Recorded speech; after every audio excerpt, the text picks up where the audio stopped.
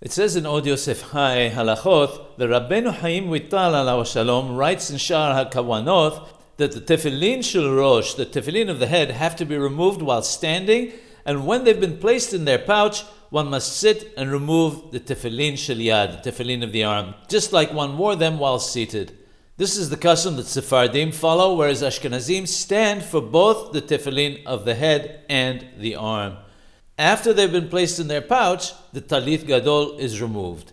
Rabbeinu Chaim Vital alav Shalom says further that sometimes during the hot weather, his master, Rabbeinu the Arizal, would remove his Tallith Gadol from his head and have it rest on his shoulders right after removing his tefillin from his head.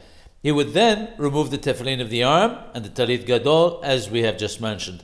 The Ben Ish Hai comments that from this we learn that as long as one is wearing the tefillin shel rosh of the head, the Tallith Gadol must also be on one's head.